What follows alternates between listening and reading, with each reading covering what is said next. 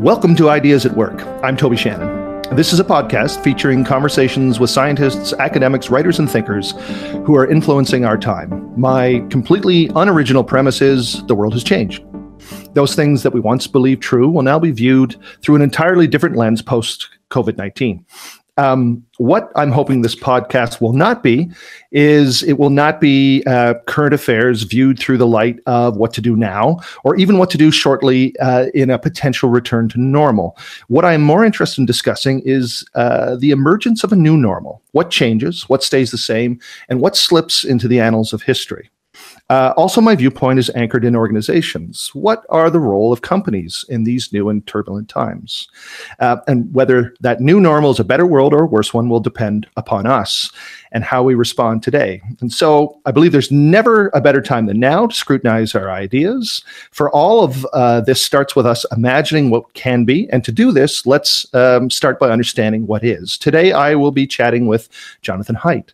Jonathan Haidt is a social psychologist, professor of ethical leadership at NYU Stern School of Business. And Haidt's main scientific contributions come from the psychological field of moral foundations theory. This theory attempts to explain the evolutionary origins of human moral reasoning on the basis of innate or gut feelings rather than logical reason. Haidt frequently tops lists that include top global thinkers. He's among the most cited researchers in political and moral psychology, and is considered among the top most influential living psychologists. His influence stems in part from two books. The first, The Righteous Mind, Why Good People Are Divided by Politics and Religion, examines how morality is shaped by emotion and intuition more than by reasoning. And the second, Coddling of the American Mind, How Good Intentions and Bad Ideas Are Setting Up a Generation of Failure, which he co-wrote with Greg Lukianoff, explores the rising political polarization and changing culture on college campuses and its effect on mental health. In addition, Haidt has founded a number of organizations. Heterodox Academy works to increase intellectual diversity at universities. Open Mind is a psychology-based platform designed to foster intellectual humility and empathy by equipping people with the essential cognitive skills and shared language to overcome their differences and work together to solve problems. And finally, Ethical Systems utilizes the best research on systems thinking, psychology, and behavioral economics to improve the culture of organizations. Haidt's work in moral psychology speaks to how we make and rationalize our decisions. And even more interestingly, in these times, Haidt's work is full of virology. A potential way of paraphrasing his work is, we are tribal people, and we are often, but not always, afraid of one another. But we are more often, but still not always, afraid of the unseen pathogens that pass between us. In fact, our gut reactions get gussied up as morality. They are, as Haidt argues, evolved responses to viruses and disease. In fact, I think there is no better time for us to acquaint ourselves with these very important ideas. Welcome, Jonathan. Well, thank you, Toby. That was a great introduction. Oh, well, yeah, I tried to do my homework, and as you know, I am fairly familiar with your research and intrigued by it. And honestly, I could not think of a better person to help guide us through these troubling times. Maybe give us a brief overview of your research interests. Sure. So I chose moral psychology as my topic in graduate school. I was at the University of Pennsylvania in 1987. And at the time, moral psychology was all about moral reasoning. Lawrence Kohlberg was the main name, and people studied how children changed their thinking as they got older and smarter, more rational. Right. But two things happened to me in grad school. One is I took a course in cultural psychology from an anthropologist. And when you read the morality of non-Western societies, there's always a strong role for the moralization of the body. Right. So if you look at the Bible, the Hebrew Bible, you look at the Hindu scriptures, you read ethnographies of other cultures, so much of the regulation is about what you can eat, about how to deal with menstruation, how to deal with corpses, skin diseases. Why is it so physical? So that was one puzzle. And then I was also so lucky that Paul Rozin was a professor there. He's the world's expert on the psychology of food and eating, and he also studied disgust. So I just was very lucky because of my advisors that I got a kind of an approach to morality that wasn't about rights and justice. It was about like blood and guts and food and sex and things like that. And so I was looking at how morality varies around across cultures, but also reading evolutionary psychology at the same time. And that's what fascinated me. It became clear that we are evolved creatures, and our moral sense evolved just as clearly as our hands did. Our hands, our eyes, these were all shaped by our ancient evolutionary heritage as tree-living primates originally. And in the same way, our moral sense was shaped, well, that's what moral foundations theory is about. Right. It kind of looks like we evolved as group living, but also selfish, tribal creatures that often have conflict, but also are very good at making peace, very good at working together. And this is what explains the sort of the constant contradictions of human nature. So anyway, that's the way I got into it, was looking at this weird fringe of morality. And guess what? It's back. Right. Tribalism, nationalism, fear of people with plague, wanting to block out other tribes. It's all back.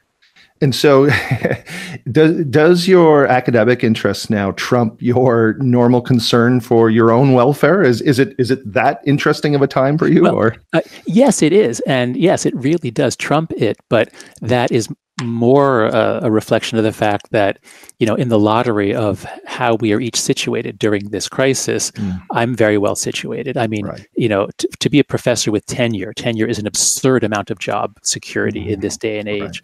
So, and I have a beautiful apartment subsidized by New York University. I look out onto Washington Square Park. I love my wife and children. They're actually getting along. So I'm very well situated. Given that, yes, I'm finding this an incredibly fascinating and engaging time, and I'm not worried or afraid. Yeah. So my thesis is that we're in one of these historical moments that we will look back and say there was a BC and an AD line, and this will be an epochal defining event. Do you agree with that, or am I? Oh, absolutely. Yeah. I mean, if a vaccine is announced very soon, and if the stock market hit its bottom a couple of weeks ago and it's just up from here, then maybe not. Then it's possible we'll get over this. I've been beginning to read. There's so much interesting writing on how plagues and epidemics have shaped previous societies. And many have pointed out that the Spanish flu epidemic of 1918 did not leave a big mark on society. But others, such as the Great Bubonic Plague of the 14th century, that transformed things. So I think we can't be sure now, but if this goes on for a long time, if it changes our social patterns through a year from now, if there's as I think there might be, if so many people are thrown out of work, there's not people spending money, if it has major economic effects, then yes, I am expecting that this is going to be transformative in the way that you say. And actually, that'll be a fun thing for us to talk about is how. Let's go into the mechanism. How does it change? Right. And so when I got to know your research, it was through The Righteous Mind, where you talked about tribalization and how that's politicized. And because folks conservatives seem to have a different approach to their morality, and which I'm sure you'll talk about.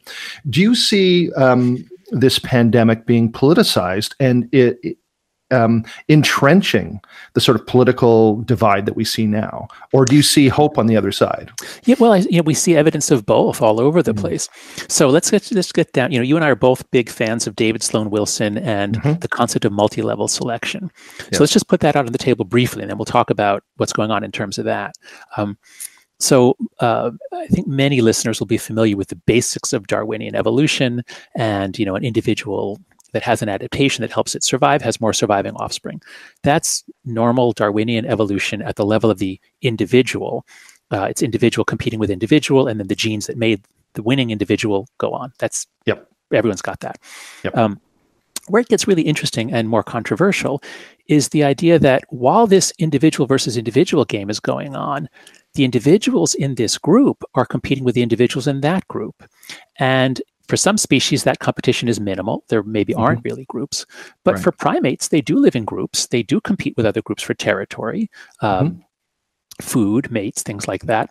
And for humans, oh boy, do they compete. Tribalism is so clear in the archaeological record, especially in the last 100,000 years, where we find signs of body painting, marking, religious ritual begins to show up. So we are a tribal species. And what that means is that all of us on Earth, we are not a cross-section of the individuals who were on Earth 100,000 years ago. Not at all. Almost all of them left no trace. We are only descended from the groups that conquered, that were cohesive, that were able to solve problems. So we have built into us this amazing ability to come together, especially when attacked. But we also are usually competing with each other. And the best way to pull us together is an outside threat. So Pearl Harbor for the United States was the great moment. The Blitz in the UK. World War II was very good for many countries, at least in that sense of increasing cohesion. So if you watch the Queen's speech, the Queen of England gave this beautiful speech 2 days ago, I think it was. That really touched all the elements. It appealed to the nobler nature. It was all about how Britain's coming together. It harkened back to the Blitz, to her, the first speech she gave during the war. Yes.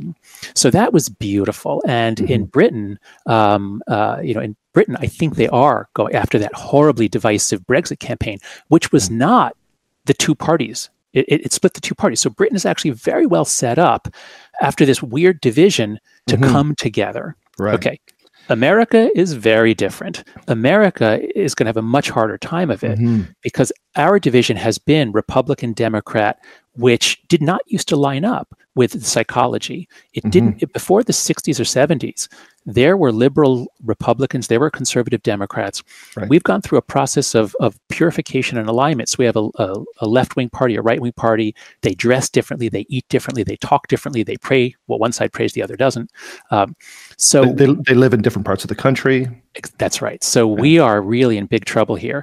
And if we had a president who used this to bring us together, then there would be hope that this is going to really heal the divide in the United States.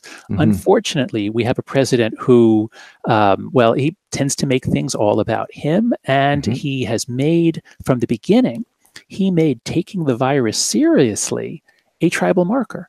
Right. So if you were on the right, you were more likely to say, oh, it's just the flu. Don't shut down the economy. Oh, stop freaking out. Right. But if you're on the left, you would say, my God, this is going to be a catastrophe, but don't shut off China, don't build walls. So on walls, on the basic response, on whether it's a real thing or not, we've been polarized from the beginning. Now, despite that, there are a lot of signs that Americans are still coming together at all kinds of levels. So I am optimistic, but we're not going to have as good a time of it as Britain, I believe. Yeah. Okay, well, a lot to unpack there. Let's start with David Sloan Wilson. As you suggested, his theory of multi-level selection went from a sort of fringe idea to being more or less accepted. It is still controversial in some circles, and he will be my next guest. So he and I can unpack just how that unfolded and how he sees it. But certainly, I think it is a theory that makes a lot of sense. In fact, it makes a lot of sense if you belong to an organization. I'm an organization. That's why I love it. That's right. Yeah, it really helps us understand groups. And and you and I have discussed this before, which is I often think scientists who are sort of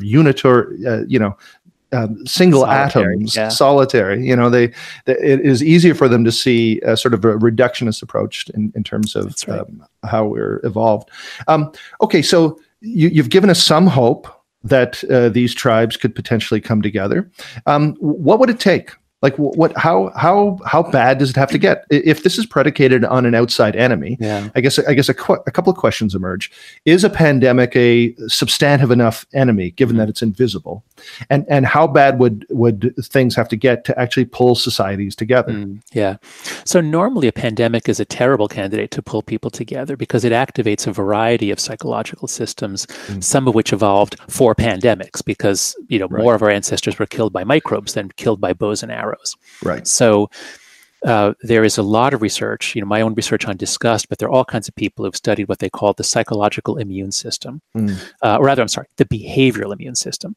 So just as we have this really complicated immune system that is prepared to deal with microbial threats biologically, it also interacts with our social behavior so that when disease is primed, we treat others as contagious and we want to keep them away. And this is why, especially when a pandemic, many of them tend to be worse among the poor or among one immigrant group.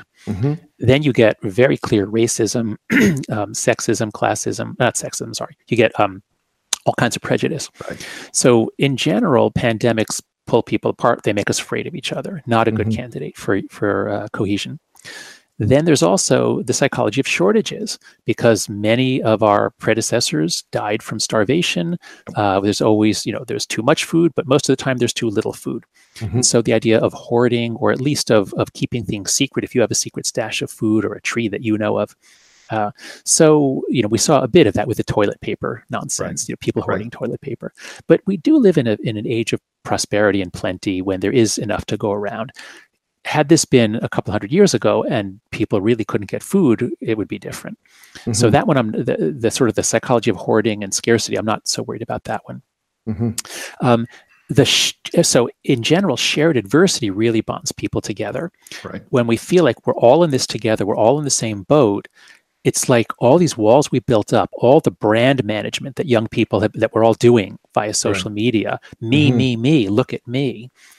There's a kind of a slider switch from I to we. Right. And times of peace and prosperity, we tend to become more individualistic and selfish, but under threat and uncertainty, we need others.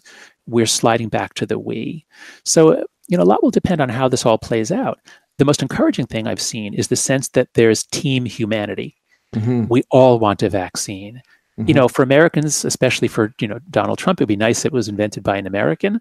Right. But, if it's a Chinese person or an Israeli, we'll take it. That would be fantastic. Right. So there really is a sort of a team humanity aspect here.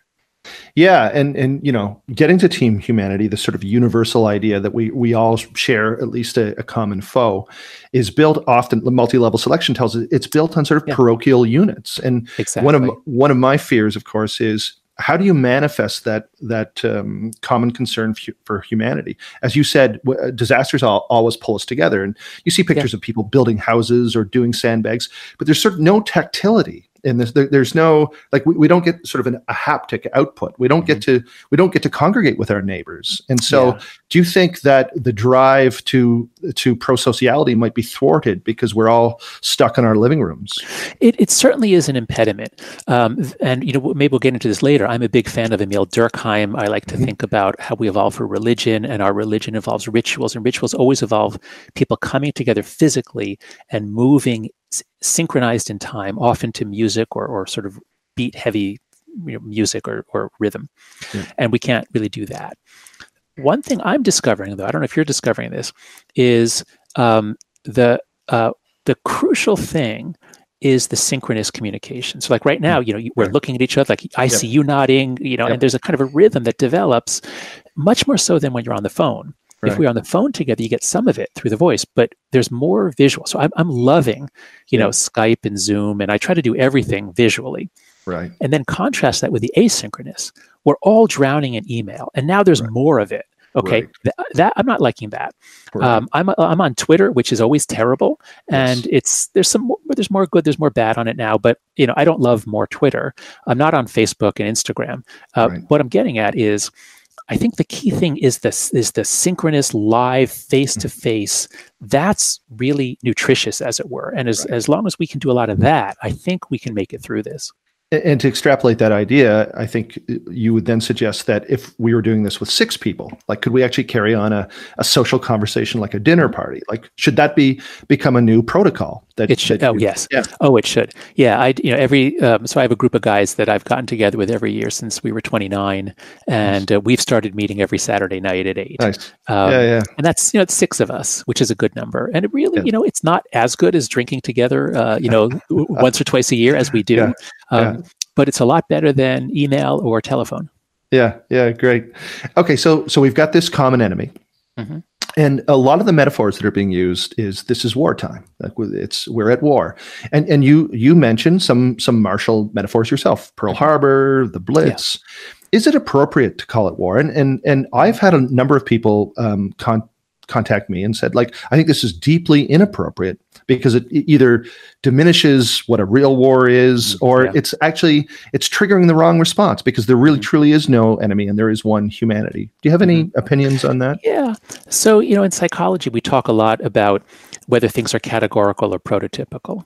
And so this is certainly not the prototype of a war. I mean, World War II with Adolf Hitler as evil as could be, and the Pearl Harbor, like that was the prototype. Like that was, that engaged everything. And my parents were teenagers during the war, and they would get all misty-eyed when they would describe life on the home front. Right. And, the kids would go out looking for scraps of, they gum wrappers because there was a little bit of foil that they could recycle for the men, so we're not at that level. Right. It's not a prototype, but it is a common struggle. Yes. We're all glued to the news. We're desperate for any bit of information. So I would say that a lot of the psychology of war on the home front is applicable. But, in war, you also get the demonization of the enemy. And, it doesn't make sense to say that evil virus, let's kill, I want to torture the virus. Like, I want to, rip it apart in its DNA. Like, that doesn't make any sense. Right. So it's got a lot of the psychology of war, but not all of it. Right. Okay. And do you think there should be a new, should we invent new phraseology for this? Or is it fair to say, we are at war with COVID-19? I think it's a little late to invent a new phraseology. To understand anything new and complicated, we need to draw on a metaphor. So There's a target domain that we're trying to understand, and there's a source domain that we're drawing from. So war is a very well-developed source domain. It works, it works well. We could say we're in a tennis match against the virus. It's not very evocative. You could say we're trying to build a jigsaw puzzle and find the solution. Right. So you have to draw on something that we all know, we feel. I think war is pretty good as long as we understand that it's not exactly like war. We have been using martial metaphors that at least have some nuance. So we have a Project Dunkirk, which of course is the great evacuation, not really a common people helping common people. We have talked of Marshall Plans, where, of course, is a sort of post-war scenario. Just noodling here, but do you think this talks about the sort of poverty of language around helping? Like we don't seem to have great metaphors that say, here we are, humanity en masse helping one another. And I wonder why that is. Yeah. Well, so whenever you use a metaphor, metaphors help you think about certain things, but then they blind you to other aspects of it. Right. So obviously a war, and this is, a mobilization at the level of World War II. So then it leads naturally to what happens afterwards. And hey, the Marshall Plan, that worked pretty well. Right. So it does lead us to that. We do therefore need to have critics or play with other metaphors and see, well, what if we used a sports metaphor, or if we used a high school prom metaphor? I mean, just to be ridiculous, like try different metaphors. Do you see things you didn't see otherwise? Right. I would urge people to try that as an exercise. Yeah. Okay, so we think things are going to change. We think we may be living in truly historic times. What do you think will change? Like what are the big things? Yeah. So I always like to think at multiple levels. We need to look at individuals, we need to look at organizations, and we need to look at countries. So let's start with individuals, because that's the easiest. And for individuals, the effect is going to vary by generation. So there's a couple of studies that suggest that there's a kind of a sensitive period within which adversity is most beneficial. In the Coddling the American Mind, the book opens with the concept of anti-fragility from Nassim Taleb. So just to put that on the table for viewers who don't know it, many things are fragile. And if something is fragile, you have to protect it. So, if you have a wine glass, you don't give it to a kid because the kid's going to break it. We give them plastic. Plastic is resilient. If you give a kid a sippy cup, she drops it, it doesn't break, but it doesn't get better. And there are a few systems that have to get dropped to get better. Right. And so, Taleb's point was that the banking system was one. If it hadn't been challenged, when something went wrong, it all went down. Yep. The immune system is the classic example. The immune system is made so that because, evolution can't know what microbes we're going to encounter. So it's an open system in which when a challenge comes in, we then have an antibody response. And and that's why vaccines work. Vaccines work because the immune system is anti-fragile. There's an interesting, actually, there's just, a lot of attention last week to the concept of viral dose. And it turns out People who get just a little bit of the virus, it begins doubling, but their immune system is reacting fast. They tend to get hardly any symptoms. People like healthcare workers, people who get a lot of dose, well, the virus has like 20 doublings head start. Right. It's too late to mount an effective immune response. Right. So a little bit of a challenge, a little bit of an insult or attack strengthens you. And so you're talking about anti-fragility here at a physiological level. You're exactly. Right. That's so right. Just always keep your eye on the immune system. It's the best example of anti-fragility. And, peanut allergies are going up precisely because we stopped letting kids have peanuts because we thought it would hurt them. So in the same way, let's focus on kids. Because kids are really anti-fragile, kids who face adversity, now I don't want to overstate this, kids who are victims of violence, who are sexually assaulted by their caretakers, that can cause post-traumatic stress disorder. It's adverse childhood experiences. It sets their stress system to be hyperactive. So, too much adversity is damaging for life, especially. Yes, and you write about this in the Coddling of the American Mind, of course, that we've used PTSD rather promiscuously. That's right. In fact, there could be stress, but there can be good stress, as you suggest. That's right. So this is the key distinction. People think adversity in childhood, it can give you PTSD, it can damage you. Well, that's true, but only at high levels. Right. And if you say, well, therefore, let's protect kids, let's make sure they're not excluded, let's make sure they're not teased or bullied. We make a mistake because kids actually need stress, challenge. They need to be excluded. They need to experience that. They need to have conflict and work it out for themselves. So we've gone so far to overprotection that we're producing a generation that is not ready for the real world. And this is not just, old man shaking his fist at younger generation. Right. This shows up so clearly in the stats on depression, anxiety, self-harm, and suicide, which skyrocket after 2012. Right. And John, what are the ages in which you could get the perfect stress? Yeah. So I would say it begins, sometime around 4, 5, 6, kids really can benefit from challenges and failure.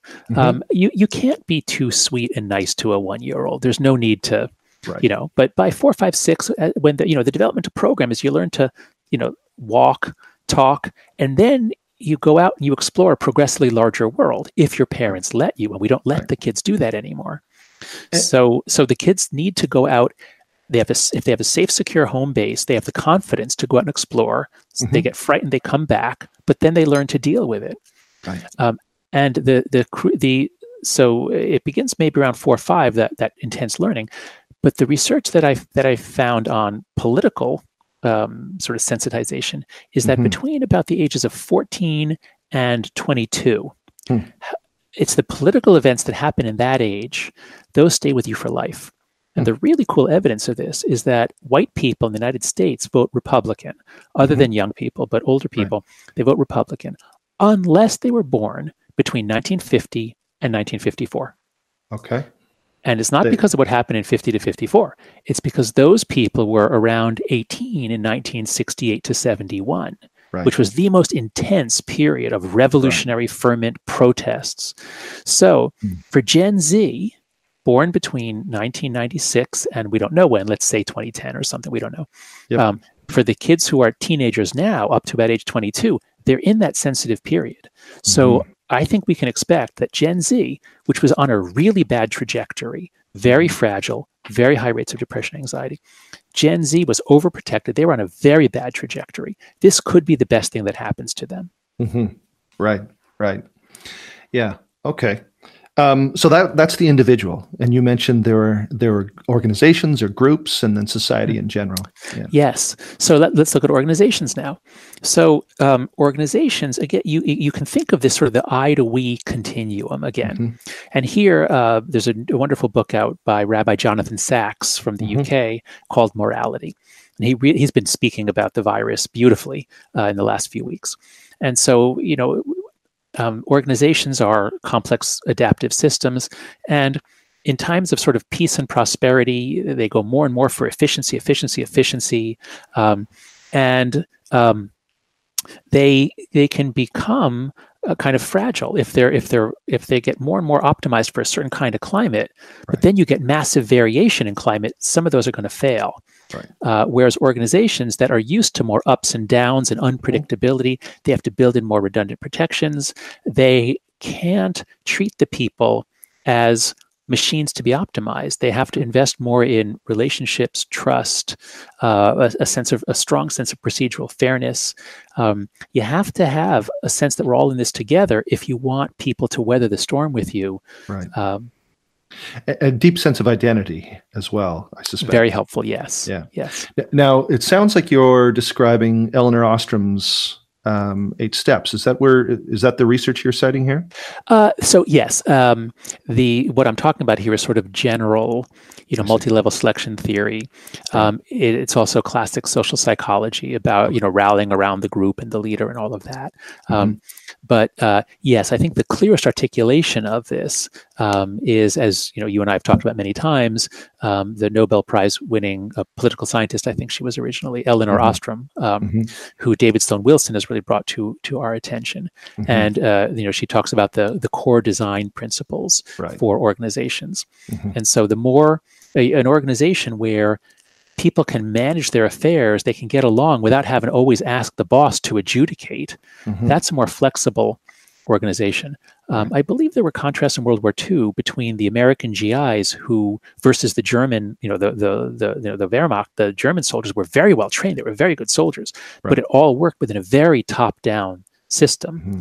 And in the chaos of D-Day, I heard that the American soldiers performed well in that situation. Right. Yeah, absolutely. Okay, so how do you go from individuals to organizations to getting a more universal society to agree? Because one of the things that the pandemic is displaying to us is that we are absolutely stuck in a global society together. There's no one who gets out of this. So how do we take the moral jump into ensuring that the universal society prospers? Yeah. Well, first, it's not quite true that we're all in this together. There's been a lot of coverage in the last few weeks of how wealthy people can retreat to their islands and their summer homes, and we all have private bathrooms. And I was on a call recently, a group called Chris Arnaud, who's been writing beautifully about the sort of front row, back row people, social class in America, pointed out that the poor can't really social distance effectively. Often they're crammed into one apartment, in one room, sharing a bathroom, lots of conflicts within, all kinds of issues that make it harder for them. So just as we were kind of pulled apart in the financial crisis when it seemed like the banks were bailed out, the little guy suffered, and this led to a populist rebellion, the Tea Party. There is the risk in an age of populism. Before the virus, there was right-wing populism, there was left-wing populism. And so if the rich are all fine with this, we're all talking about how we're learning to bake or do yoga, whatever. Right. There is the risk that this could be divisive. I don't want to, be all Shangri-La, like, oh, yay, this is the best thing that could happen to us. It might turn out to be, but it could also go sour pretty quickly. You see on social media the gallows humor of people who are like, oh, yesterday I was a disposable low-income employee, and now I'm absolutely essential and deemed essential legally, right? Because they're so that's good to point out. But the question remains: how do we get this universal cooperation, universal morality? Yeah, I would not say what we need is universal morality. I don't think, there's on the left, there's often a vision of sort of, one world, John Lennon, and maybe we'd have global government. And I don't think that is wise. I don't think that's possible. I don't think it's desirable. Right. But we definitely want a sense that we're all in this together. We're all on planet Earth. We're all on spaceship Earth. And I think this might be the best thing that could happen to us in that global warming was a hell of a problem to get everyone interested in. And this is going to really make it easier for us to get a global organized response, I think. And sorry, go ahead. Oh, no, so I think the key elements are so people are willing to cooperate as long as they feel they're not being taken advantage of. So any sign that, yes, I'm all in, but you're exploiting me, that is really embittering. Right. And so if governments are competent, and they don't have to, that doesn't mean they don't make mistakes, but if they're seen to really be trying and human and then really get a handle on it and deliver goods well. I mean, like America fumbled around a lot in the beginning of World War II, but gradually developed capacity. Right. So there has to be a sense that that governments can deliver, a sense that people are generally, coming together as opposed to being selfish. And I think there needs to be leadership. Certainly good leadership helps, but I think we are seeing in the United States that you can have a lot of coming together even in the absence of good leadership. Right. We touched briefly on how this is becoming political, but the authoritarian playbook is to others, the other. And a pandemic, it seems at first that the current administration in the U.S. wasn't doing that. It was saying some sane things. It was stopping some travel, which seemed reasonable, whether you agreed with it or not. But now it's become either the Wuhan virus or the Chinese virus. Yeah. And in their defense, although I disagree with this, it is at least more accurate than saying the Spanish flu was a Spanish flu, and that was completely erroneous. Yeah. So long term, so let's pan back and talk decades here. Do you think this will dial down the political tribalization, or do you think there really is an opportunity because we have this single foe to drive up I think cooperation? it's going to vary. So we have to look at it at multiple levels.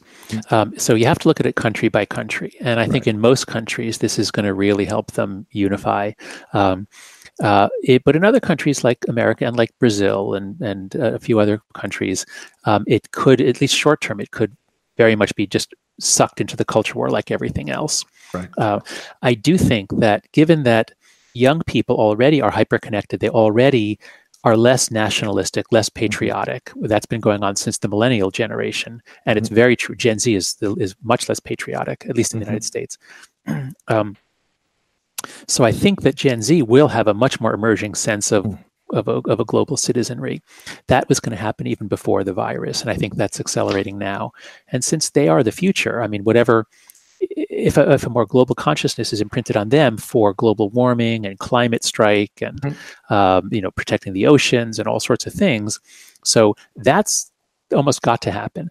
Now, there is always the risk that right-wing or left-wing populist movements could derail that and bring out some ugliness. But overall, I'm optimistic that things will change in a more constructive global way. Do you have advice in terms of how to navigate these times if you're leading an organization? Yeah. Leading at any level, but you're in a leadership role in an organization, either of a small team or a large team. What would you recommend? So the first point is to understand the difference between sacred and profane. And what I mean by that is we evolved to be religious creatures, and in traditional religions, there's a calendar, and there are holy days. There are times that are sacred time, and then there's ordinary time when you're out farming or hunting or whatever. But there are rituals, and these bits of sacred time. Maybe in Hinduism, like sunset and sunrise are sacred times, and in Judaism and Christianity, the Sabbath is so. So you've got to understand that.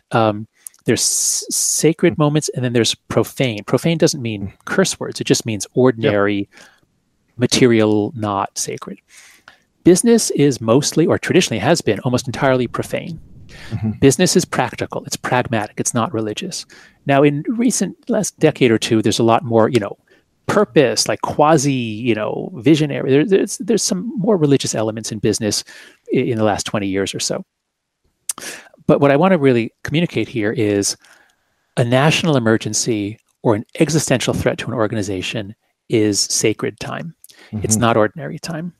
And in those times, whatever the leader does will be remembered long after, or much longer than anything done in profane or ordinary time. And there's a different mindset.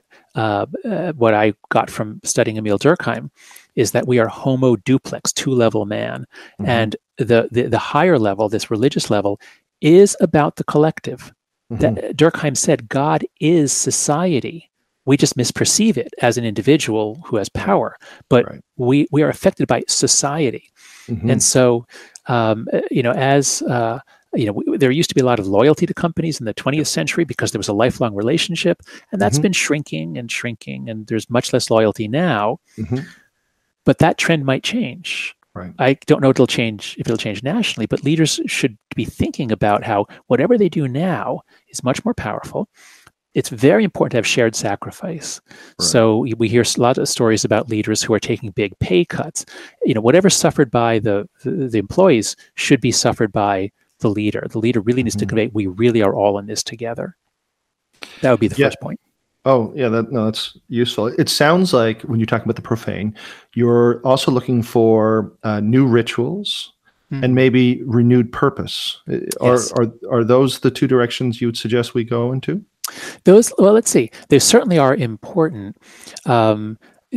Certainly, if you're in a company that can play a part here, that can play a part in the response, to take Shopify for example, Sure. If this is a catastrophe for small businesses all over the world, and your company can help, you can help keep so many afloat. And come on, businesses that weren't online, come on, you try it. This is your lifeboat. Yep. So a company that can play a role in that, wow, you have all of a sudden a much, much clearer sense of higher purpose.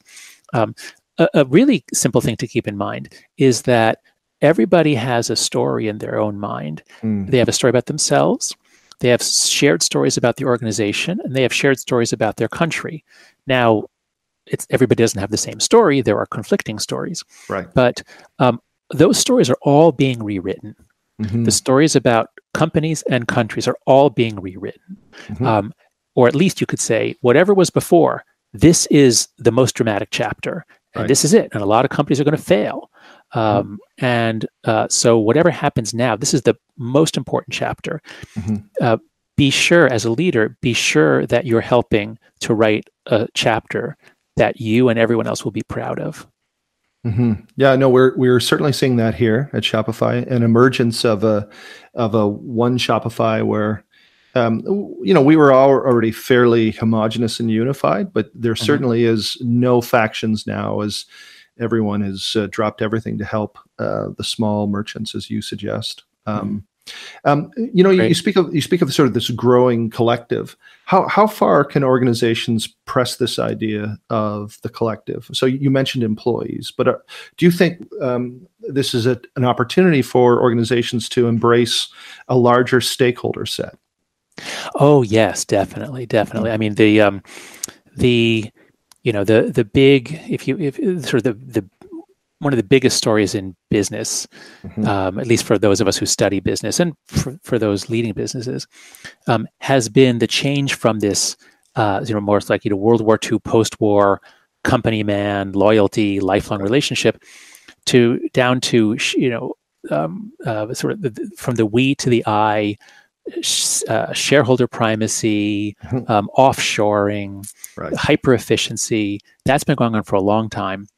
But at the same time, young people get more and more idealistic, and as countries get wealthier, they're more interested in symbolic things. And so there's been a growing chorus calling for a more stakeholder orientation to business. And of course, the Business Roundtable, put it in writing last August and said, we no longer endorse the idea that the purpose of business is to make money for shareholders. We now endorse a stakeholder approach to business. And this was playing out in really interesting ways last fall, because just as that was happening, social media and rising conflicts over identity were bringing so much conflict into business. And I was afraid that a lot of business leaders were going to say, all right, the stakeholder stuff sounds great in theory, but my God, we're trying it and it's just constant conflict. This is impossible. This is terrible. I do think that a stakeholder approach is in the long run by far the best, not just for the company, but for society. But it was off to a bad start last fall, I would say. And this, I'm hoping will have much more sense, give everyone much more sense that, business is about maintaining strong relationships, not just with your customers and not just with your employees, but also with your suppliers, with everybody. I mean, you've got to have those strong relationships, because when you get a crisis, if you don't have those strong relationships, people are going to bail on you. They're going to not pay you. They're going to not work with you. Right. Yeah. I mean, the whole Milton Friedman-esque view of shareholder primacy, it never seemed actually as practical as it was marketed. As you describe, stakeholder theory is actually how most businesses are run. Most businesses know they need to have a fantastic relationship with their supply chain. It's just it's a given. And so I actually think, although there may be upheavals as we switch from shareholder to stakeholder primacy, I actually think businesses will embrace it because it's actually how well-run businesses are managed. So yeah, and I heard you say when you spoke at Stern last year, my department is often sort of like the goody-goody, progressive, kind of part of the business school. And you came in and said, I forget how you put it, but the gist of it was, ultimately, I'm embracing this because I think this is what makes the most money. Or how did you put it? You're a capitalist, and treating people well is ultimately the best business to run. Right, and people include every stakeholder that your business would encounter, and that business is our business, and most business, frankly, these days are global. Right, and which is actually part of the problem, right? Part of the problem is all these different vectors of transmission of COVID-19, and you're seeing supply chains shut down. You're seeing you're seeing the fact that masks only get made in a small part of China, being part of we are all intimately connected with one another. Yeah. That's another, but tragic but potentially beautiful metaphor that can arise from this. It is. There's a line somewhere in Durkheim's book, Suicide, where he says something like, wealth brings men to believe that they need only themselves, or that they're self-sufficient, or that they don't need others. And I think part of what's happening here is like a kind of a humility, a kind of a realization whoa, no man is an island, no country is an island. And that's going to be really good for us. Yeah, I hope so. One of the things I think we can do now is we have a bunch of questions in an Askify. Okay. And they seem to be pretty good. And why don't we jump to them now? And I'll just pull up the first one here. So the first question is from Kevin O'Connor. Mm-hmm. And actually, he touches on the happiness hypothesis, which I don't know if we've discussed yet, but it's, I think, the first book you wrote. Yeah. And so the question is, in the happiness hypothesis, you write that adversity can promote growth by helping us get out of routines. What benefits do you expect to see coming from the current crisis? You also write that adversity is only useful until it becomes traumatic. What tools or processes can we use to maximize growth and reduce trauma under current circumstances? Mm-hmm. So you've touched on that a bit, but I don't know. So I think it's very, very important for every organization to talk really explicitly about anti-fragility. Mm-hmm. In fact, what I'm going to do after this call, I'm going to take chapter 1 of the coddling, which really lays it out very clearly, I think, about what it is and how it is important for development. I'm going to put that online for free, the final typeset version, because if everyone needs to have that concept. And again, this is from Nassim Taleb; it's not my concept. Yep. So as long as everyone has that clear, so the idea is not like, go have bad experiences because it'll toughen you. Leadership has to be supportive. Mm-hmm. People have to trust that you're there. Right. But if everyone understands that. Once you understand adversity, you do your cost benefit calculations differently. You realize it's okay to take more chances, and if bad things happen to us, there are actually going to be some upside benefits that we can't even predict. Yeah, exactly. So I think that if you have that in your thinking, then you can think much better about it.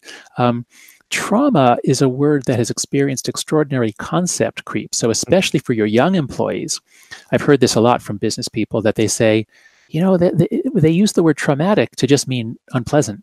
Right. And so you have to be careful about the word trauma. The word trauma literally means damage to tissue is what the original meaning of it was. It later became visible in World War I and World War II that you could have psychological damage so severe that it leaves lasting damage. But that's from really facing like terror, like the fear of death, being kidnapped or being raped, something like that is truly traumatic. Right. So you definitely want to help people see that negative experiences are not trauma. we're all going to be in this together. We're going to help each other, but both as individuals and as the company, we're going to do everything we can to make the most of our failures. We're going to be a learning organization and a growing organization. Right. Yeah. No, that maps onto our sentiments. Interestingly, about 5 years ago, I introduced anti-fragility to our company as a concept, and it's a concept we really have embraced. But it was a 3-part talk, similar to the talk I gave on the Righteous Mind last year. Mm-hmm. So the 3 parts were, the middle part was breaking. This is what can happen to you.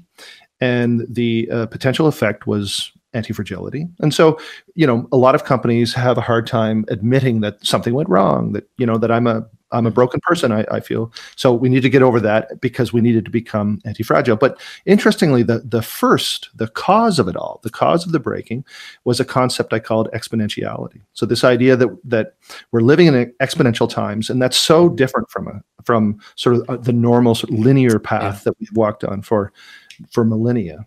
And just interesting that concept has stood up reasonably well, because one of the things I think that we have noticed is people did not take COVID-19 seriously because the idea of exponential growth is so difficult to fathom.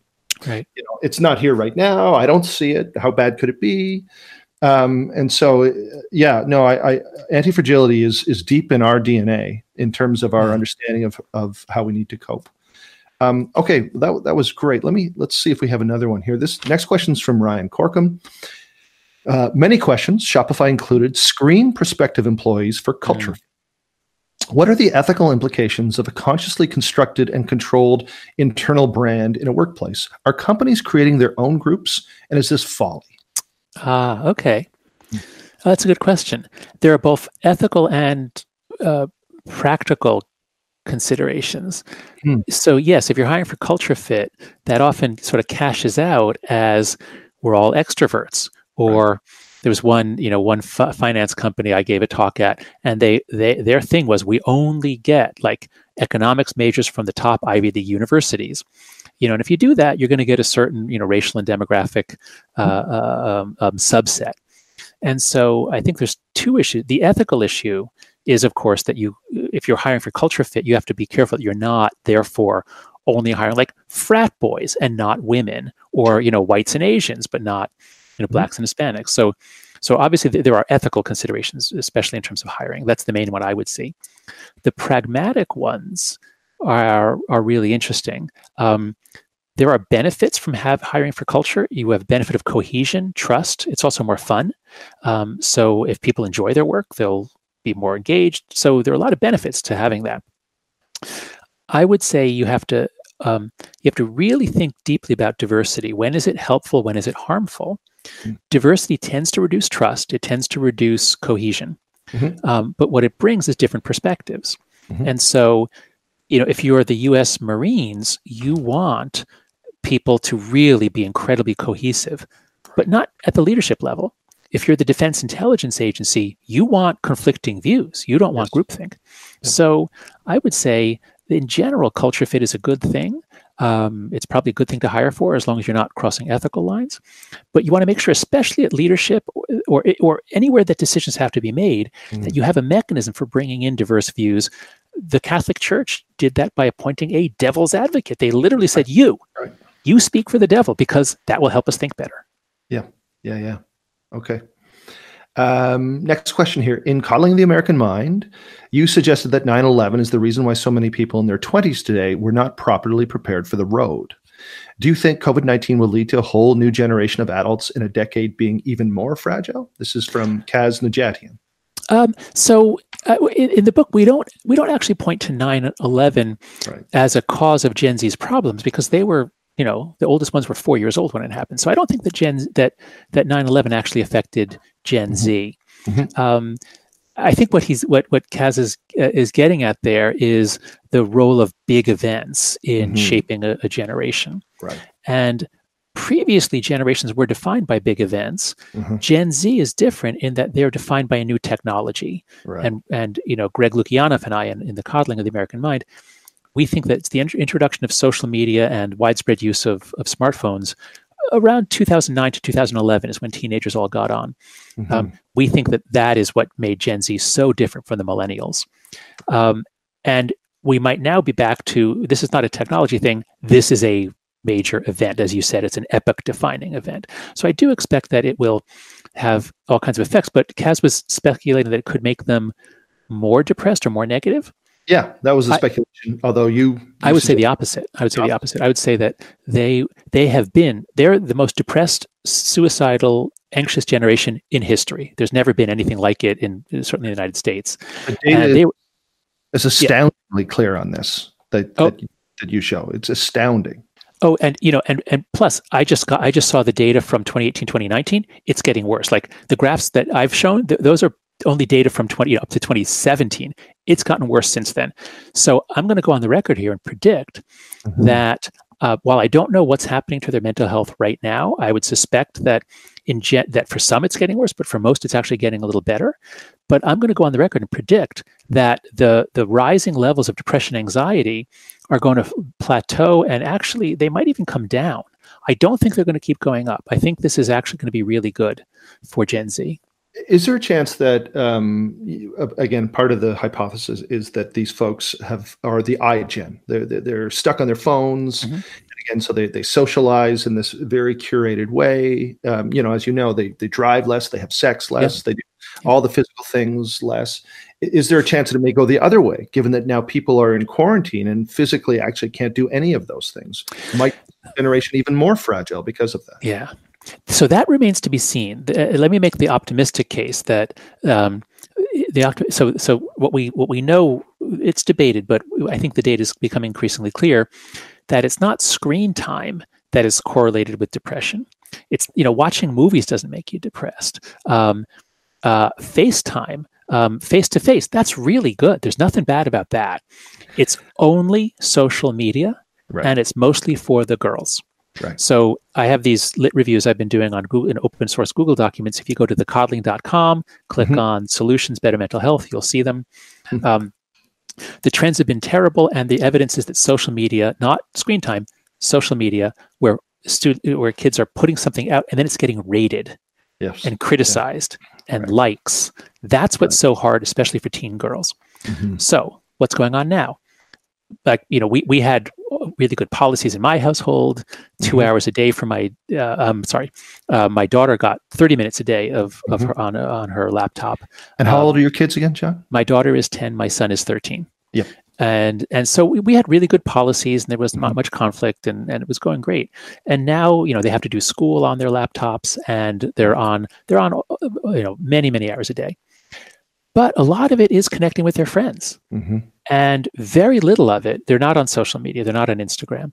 But my guess is that even if we could look in at young people who are on Instagram, my guess is it's on the I-we continuum. On the I side, it's all about me and my brand, and look at the perfect background. Right. I'm going to guess that it's a lot less selfish now and a lot more about we. So the net effect could be good. Yeah, no, well, that is optimistic. Okay, next question by Paul Stermund. Sanctity purity is one of the pillars of your moral foundations theory, and one which you show to correlate mostly with conservative values. Given that we're dealing with a highly infectious virus, will sanctity purity become a more prominent concern? How might that impact the political landscape across the world? Yeah, that's a really good question. And in theory, it should, and my guess is it will. And if you think about, anything we do repeatedly, especially when you're young, really can get in. It's hard to change people with a 1 hour course. Right. But, so I, we here I am in New York City. We walk around the park a lot. And when you see someone coming, you have to step away. Right. And I jog around the park. And when I go by someone, I hold my breath because there's like this poisonous smoke coming out of them. So imagine being, a kid or a teenager, and that's the way you interact with people for the next year, let's say. Yeah. So yes, I would guess that it should make us feel much more that the world is full of contagion. That's the way our ancestors lived. I'm Jewish. You look at the Hebrew Bible, you read the book of Leviticus, it's like, contagion. Yeah. So I think that is going to come back. And there is evidence that conservatives score higher on these. They're more discuss sensitive. They have more of a sense of contagion. So yes, it might play more of a role, and that could shift people to the right. That could shift whole countries to the right. There's also the fact that when we feel under threat, people tend to move to the right. They want a strong leader. They tend to be much more groupish. I'm hopeful that this also is going to show us a lot of things that the left was correct about. So I'm not a partisan myself. I study politics. I'm not on either team. But I certainly would hate, whole countries to move to the right in a nationalist, wall building, authoritarian way. That'd be terrible.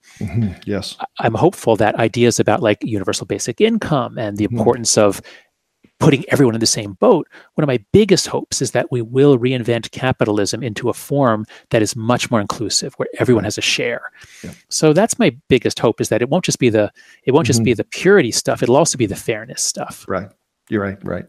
When I introduced your ideas, I was in a room probably with about 1,000 people, and I was giving a talk. And for theatrical effect, I made everyone shake hands and introduce themselves to the person beside them, and it was just a buzz across the room, as you would expect. And then I put up on the screen a picture of a filthy hand, and I said, "Yeah." So in hindsight, this probably wouldn't pass an IRB panel, but I said, and thank you to the 100 volunteers who haven't washed their hands all day. And you could see like the palpable disgust go around the room, right? And now that's borderline unethical now. But then it really did prove the point. And so it'll be interesting. Like, will we congregate in big groups in the future, or will we become more atomistic? Will we become more conservative? Will we be, will fairness go out the window because we'll become more clannish? Yeah, that's right. These are all possibilities. We don't have much to look back on. I'm just starting to read about previous pandemics, but they might not apply to an era in which people are more educated, more wealthy. But this is, it's going to be completely fascinating to see which of these many competing psychological effects. And so I guess I would say, when there's so many forces pushing in so many directions, wise, inspiring, loving leadership can really pull things in a good direction. And selfish or short-sighted or narcissistic leadership can really blow an opportunity. Right. I don't know if we've chatted about this, but have you read William McNeill's Plagues and People? No, I love his book, Keeping Together in Time. Okay, I'll read that. You really should. It's phenomenal. I'll write this down. It was written in, I think, 1974 or 76, and he wrote an afterword after the HIV epidemic. But it's incredibly lucid and full of evolutionary thinking and multi-level selection. And he's a professional historian in 1974. Yeah. Okay, let's go to the next question here. Just while you mentioned McNeill, I mean, I came across William McNeill because he has this book, Keeping Together in Time. And this book was absolutely crucial for my thinking about hive psychology, groupishness. And so if people are looking for good books to read to understand this groupishness, two I'd recommend are William McNeill, Keeping Together in Time, lots of applications to corporate life. And also Barbara Ehrenreich has this wonderful book, Dancing in the Streets, A History of Collective Joy. Oh, really? So if people want to understand, groupishness, congregation, Durkheim, sacredness, those are good books. Because McNeill, I think he discovered this insight when he was marching in preparation for the Second World War, that he liked it, And that's right. There was a loss of self when they were moving together. His unit was training in Texas. They didn't have guns to shoot. They just marched all day long. It looked stupid, but by a couple days in, he got that loss of self. There's a bliss in communal movement, and as I'm an old athlete.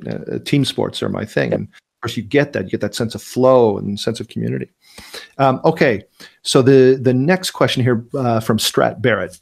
Shopify values feedback. We encourage getting everyone's buy-in before making decisions, sometimes to our own detriment when quick decisions need to be made. Does this contribute to the coddling of the American mind? If we're constantly made to believe that every decision should be one we agree with, how do you strike a balance? Okay. Yeah. So going back to Elinor Ostrom and design principles for an effective group, you want a healthy group, and a healthy group is one in which people feel their voice is heard. I would also put on the table the concept of procedural fairness.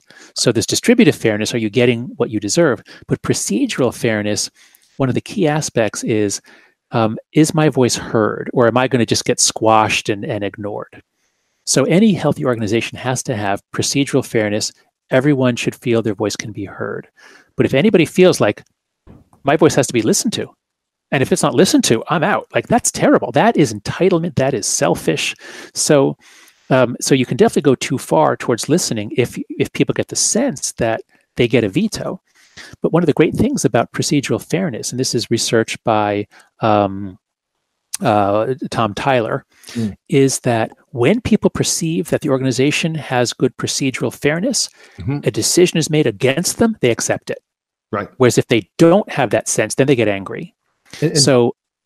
Yeah, sorry. Just to play out like an actual example, procedural fairness might be you get input once a year. And so it's not like complete, you would get a vote once a year, let's say. But if that vote is deemed to be systemically effective and it is always there, then those people can feel as listened to as someone who has constant feedback, for example, right? Okay. Yeah, that's right. So I would say that in a healthy organization, there needs to be leadership, and leadership needs to institute procedural fairness and some way for people's voices to be heard. But leadership has to be empowered to make decisions even when there's not agreement. And most people want that. They want a decisive leader, and they will trust that leader even if they disagree with the decision. Now, there's also the related issue of hierarchy. And here we get a big left-right thing where people on the right tend to prefer hierarchical organizations, so the military being an example.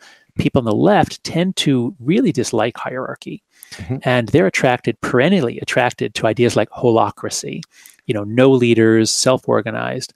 And I think it remains to be seen whether holacracy works. I don't want to weigh in on it, but I'm dubious that you can really run an organization without some degree of hierarchy, respect, decision-making. Yeah, no, I'm equally dubious, and friends of mine who are military folks will also tell you that the hierarchy myth is also mythological. Like there's there's an enormous amount of latitude and decision making required.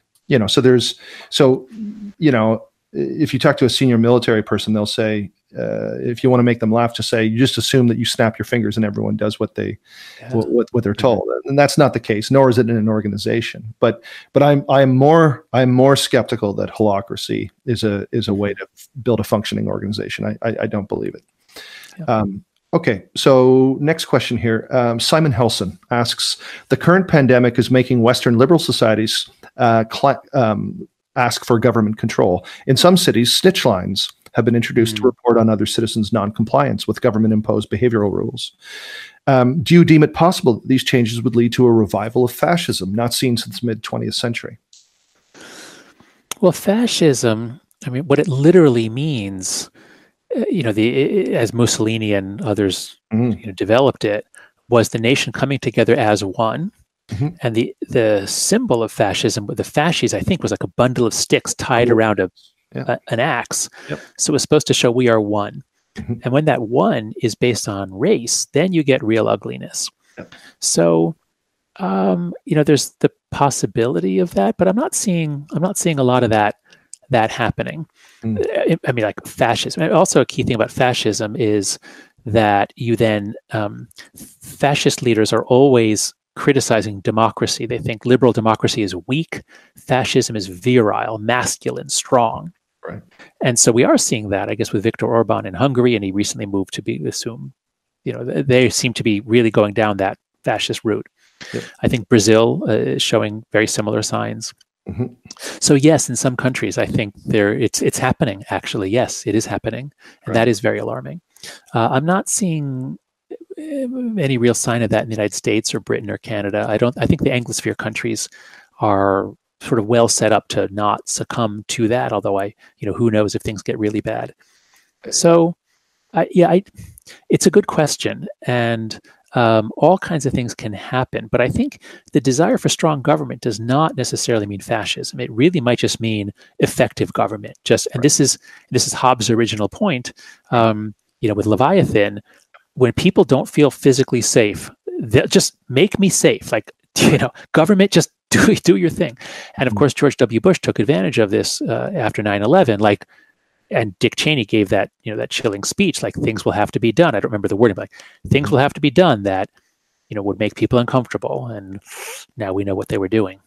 Right. And I don't know how closely you're following the rest of the Anglosphere, but the reaction in Canada has been relatively sane. But all levels of government. It always is.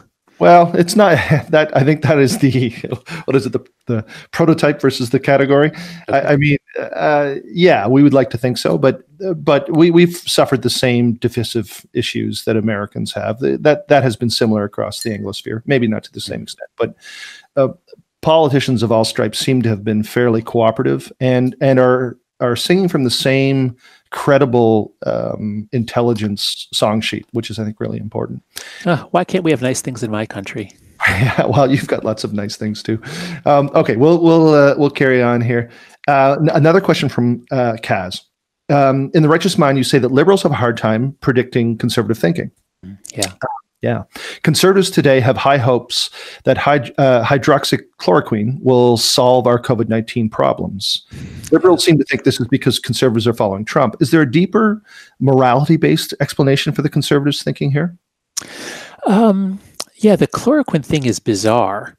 I read that there's that paper circulating from the French doctor, and it's not much of a study. There's no control group. It's not a very good study. I have no idea what to think about chloroquine, but my general approach here is thinking is for doing, motivated cognition.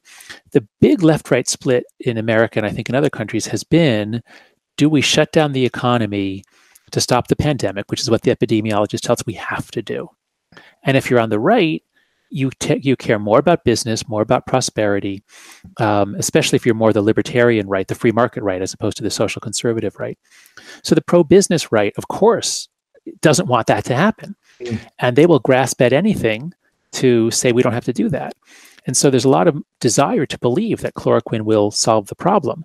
Now, the fact that the president keeps talking about it and, argues with the experts is bizarre, but that's what, Donald Trump does, is he says, doctors are amazed at how much he knows about this. See, something like that.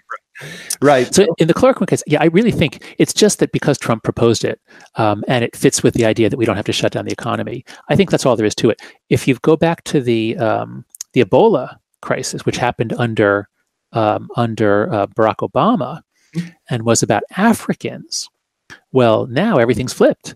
Now it's the Republicans who are taking it much more seriously, saying we've got to shut the borders and quarantine them.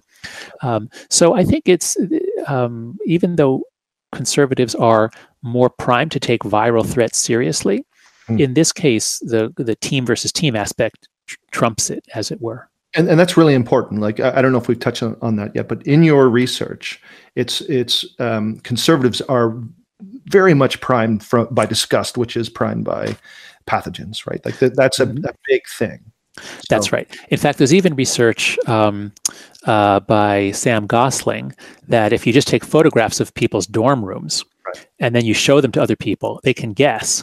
You can tell whether someone's liberal or conservative, in part because conservative space is cleaner, less cluttered, more organized. Right. If you see a bunch of people who are very grungy and not washed and hippie type, you kind of can guess their politics. Right. And let's try to be as fair as possible to Trump and his supporters. They also may be signaling the fact that they just believe that Americans are ingenious enough to come up with a solution.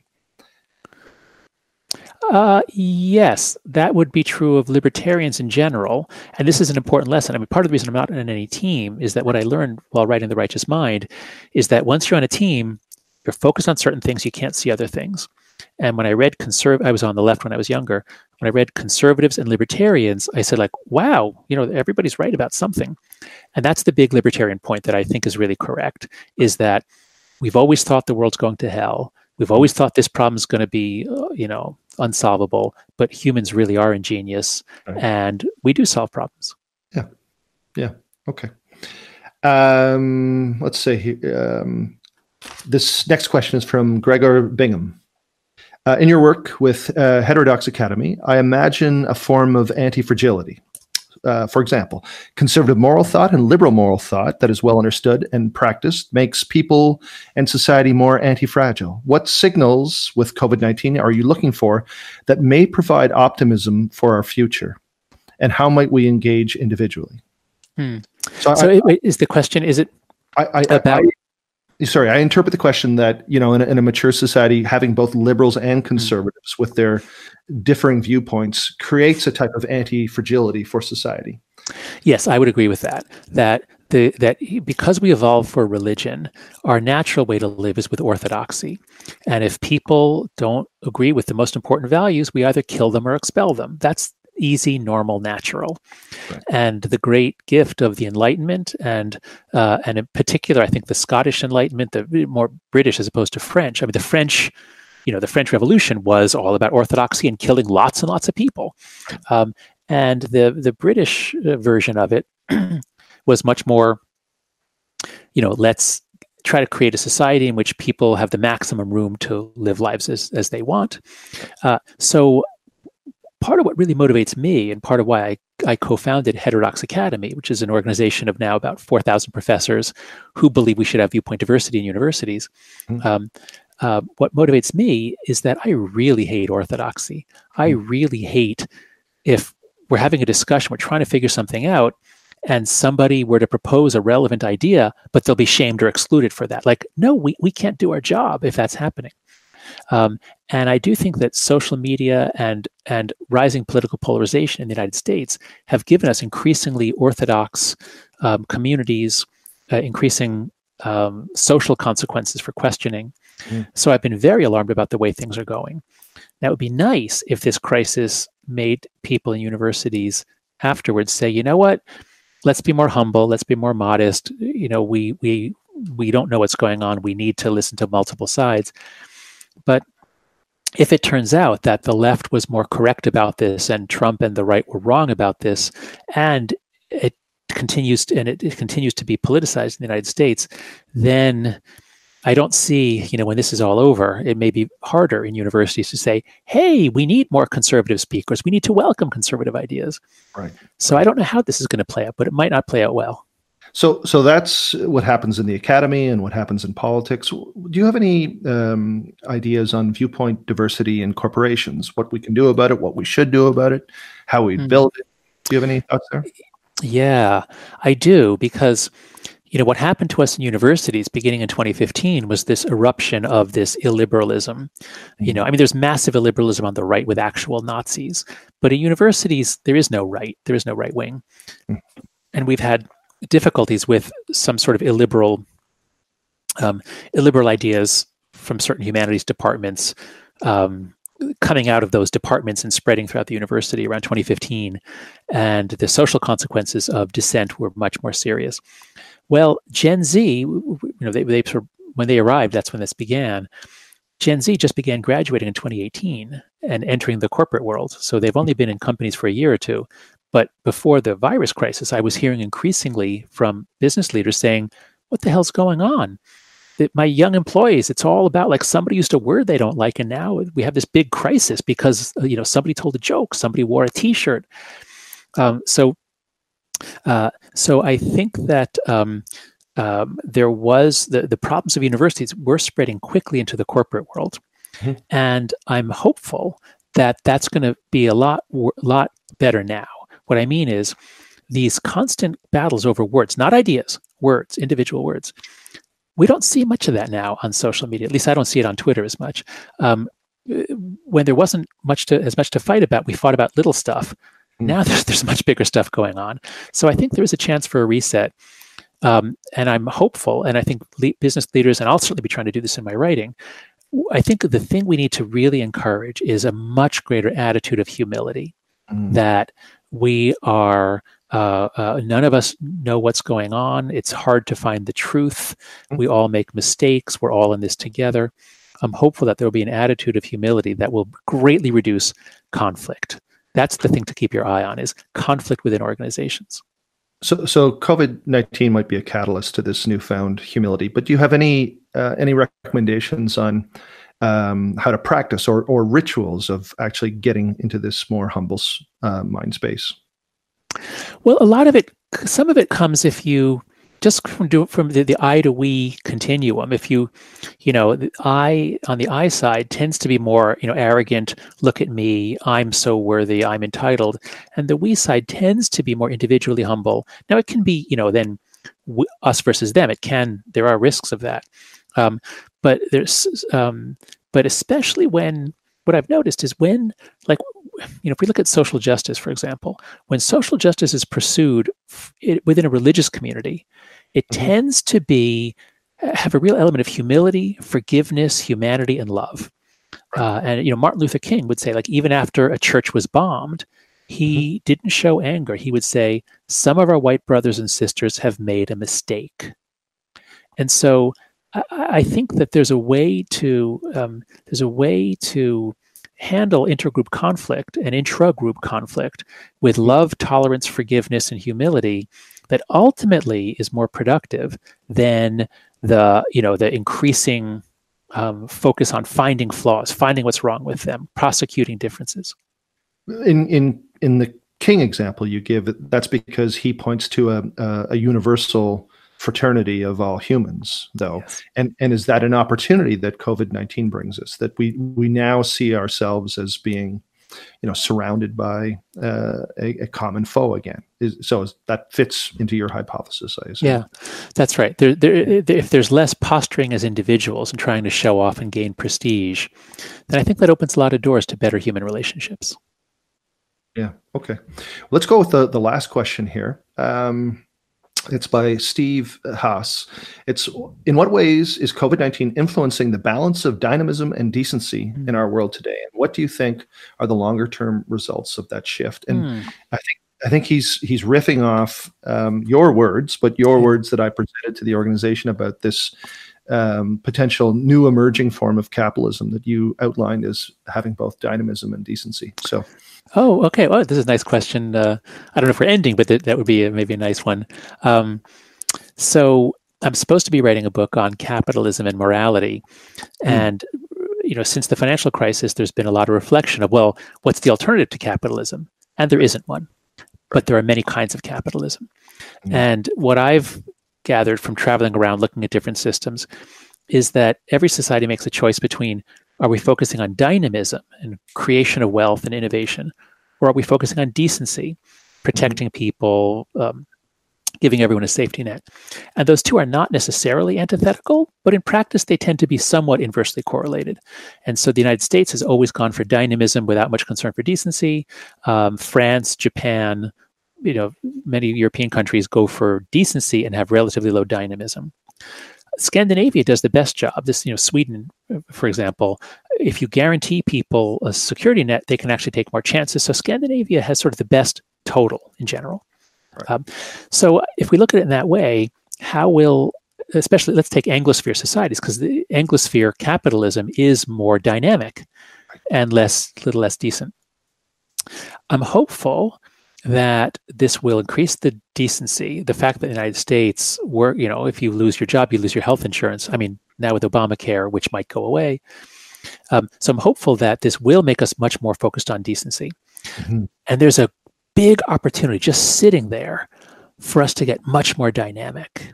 And it is rip up the stupid bureaucratic rules that slow everything down, especially for government. Right. And so I've been working with Philip Howard, wonderful man. He has a TED Talk on how lawyers strangle everything. Right. But if you look up common good, if you just Google Philip Howard, common good, he's been writing about this recently with the COVID thing. Like, what messed us up with COVID? It was, some scientists wanted to develop a test, but we have to wait 3 weeks for permission. I mean, we lost weeks because of a stupid bureaucratic rule. And in getting money to people in normal times, this would have taken 6 months. But we're ripping up a lot of rule books. We're doing a lot that's violating the existing rules. And that's great. So I would say if everybody would read Philip Howard's books and think about how this shows us, you have to have dynamic government. The left-right battle in America has been big government, small government. And I hope we can get beyond that. It's effective government versus ineffective government. And boy, do we need effective government and a capitalism that says we're all in this together not that we're all going to end up equal, but everybody has to be able to have a stake in the economy. And this is, I think, the most productive way to address our racial differences, that if African Americans were literally excluded, not 150 years ago, but a few decades ago from home ownership, we have to fix things that everybody feels they can make it. They have a stake in this economy. Yeah. One of the things those of us that are trying to help in various ways have discovered that the old order, as you cite the sort of FDA approval time frame, may have been appropriate, and may not have been, but may have been appropriate. Let's give the benefit of the doubt in times of stasis, but in times of crisis is completely inappropriate. And one of the things I'm seeing is we really call for a new social contract in times of crisis around governmental organizations, public health organizations, civic organizations, and commercial private entities and philanthropic organizations. I really do believe there needs to be like a heuristic or some acting model that you can sort of break a glass and then begin to act really quickly, because as you say, time equals lives lost in this pandemic, right? And so, okay, so I'm just to close out, Jonathan. I'm gonna ask you to make just a few predictions. Okay. So, what do you think will change in the short term? And short term can be defined, over the next sort of months to year. And of that change, what do you think will stick around? And then I'll ask you like a longer term change question as well. But what do you think will change in the next month to 18 months that we will find a common feature of the rest of our lives? I think that there will be a decline of materialism. I think there's both on the I-we continuum, we're obviously moving to the we, and on the sort of the more noble, elevated to sort of base, crasser thing, where I think we're moving to more noble pursuits. Right. So I think that social critics might be pleasantly surprised or pleased with how things will change in terms of human relationships. That I think is the sort of the immediate human response. So I can, as a psychologist, it's very hard, if you know the work of Phil Tetlock and how hard it is to predict the future and how few people are able to predict better than chance. I am not holding. You will not be put up for money or being asked to okay. I won't call you again. Yeah. So, I guess what I can do is I can make some predictions about sort of the human response to what's happening now.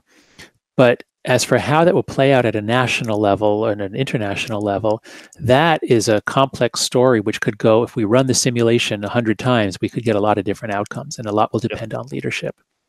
So I guess I would say that, for the UK, I think most of the trajectories are going to be more positive. For America, there are some very positive trajectories. There are some negative trajectories. It'll depend in part on who wins our election. If Joe Biden is the nominee, and if he wins, it'll depend a lot on how he governs.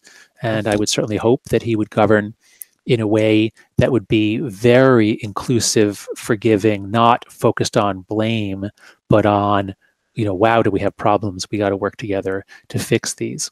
So I can't predict how that will play out, because now we're in the sort of the Phil Tetlock, like, how are you going to, who knows what the causal sequence is? Yeah.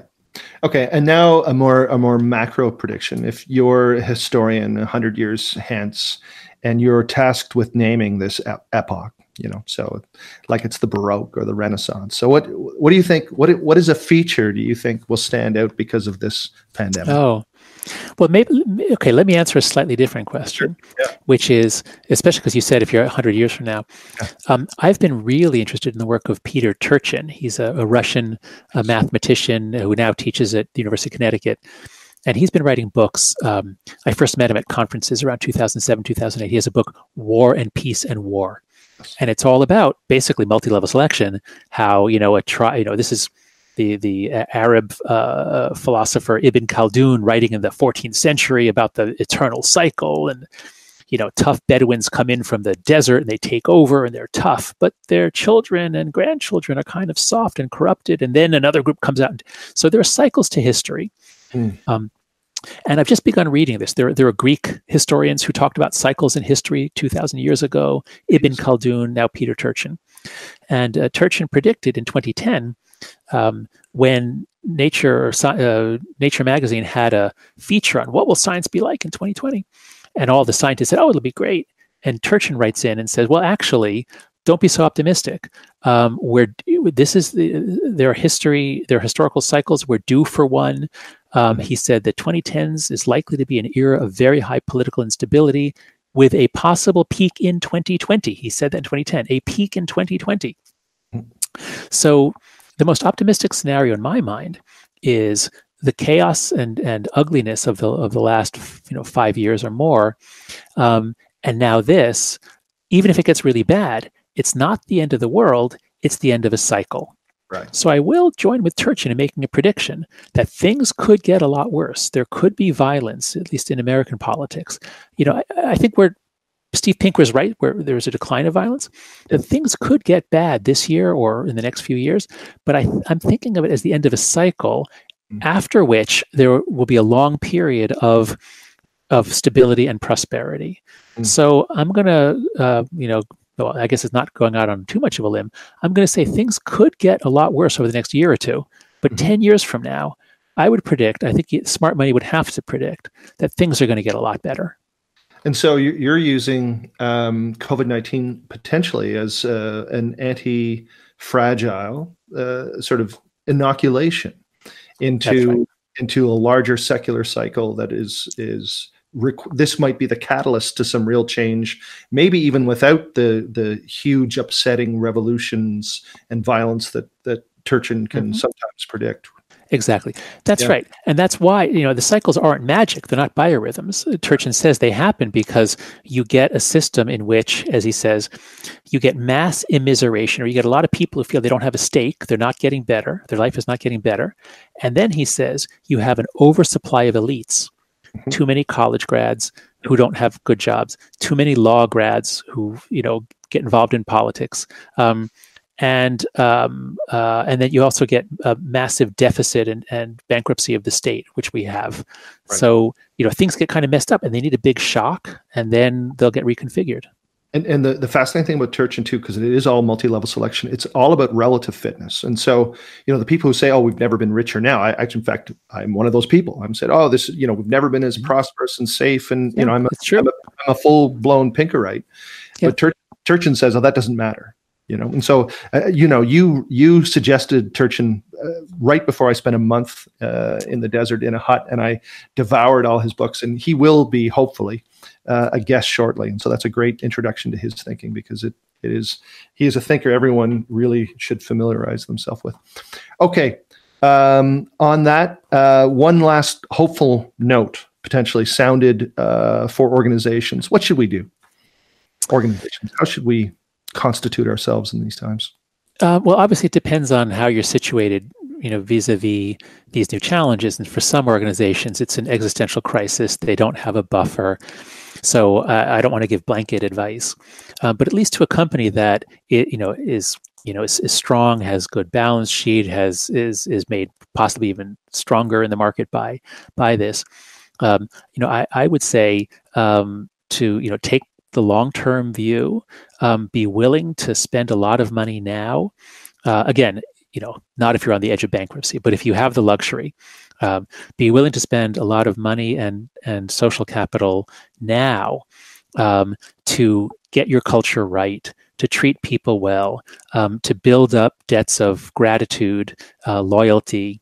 If you stand by people in their time of need, if you fulfill the role of a strong and thoughtful leader who is clearly out for the group, not for him or herself, you will be repaid over the long run with loyalty, trust, and a very healthy culture.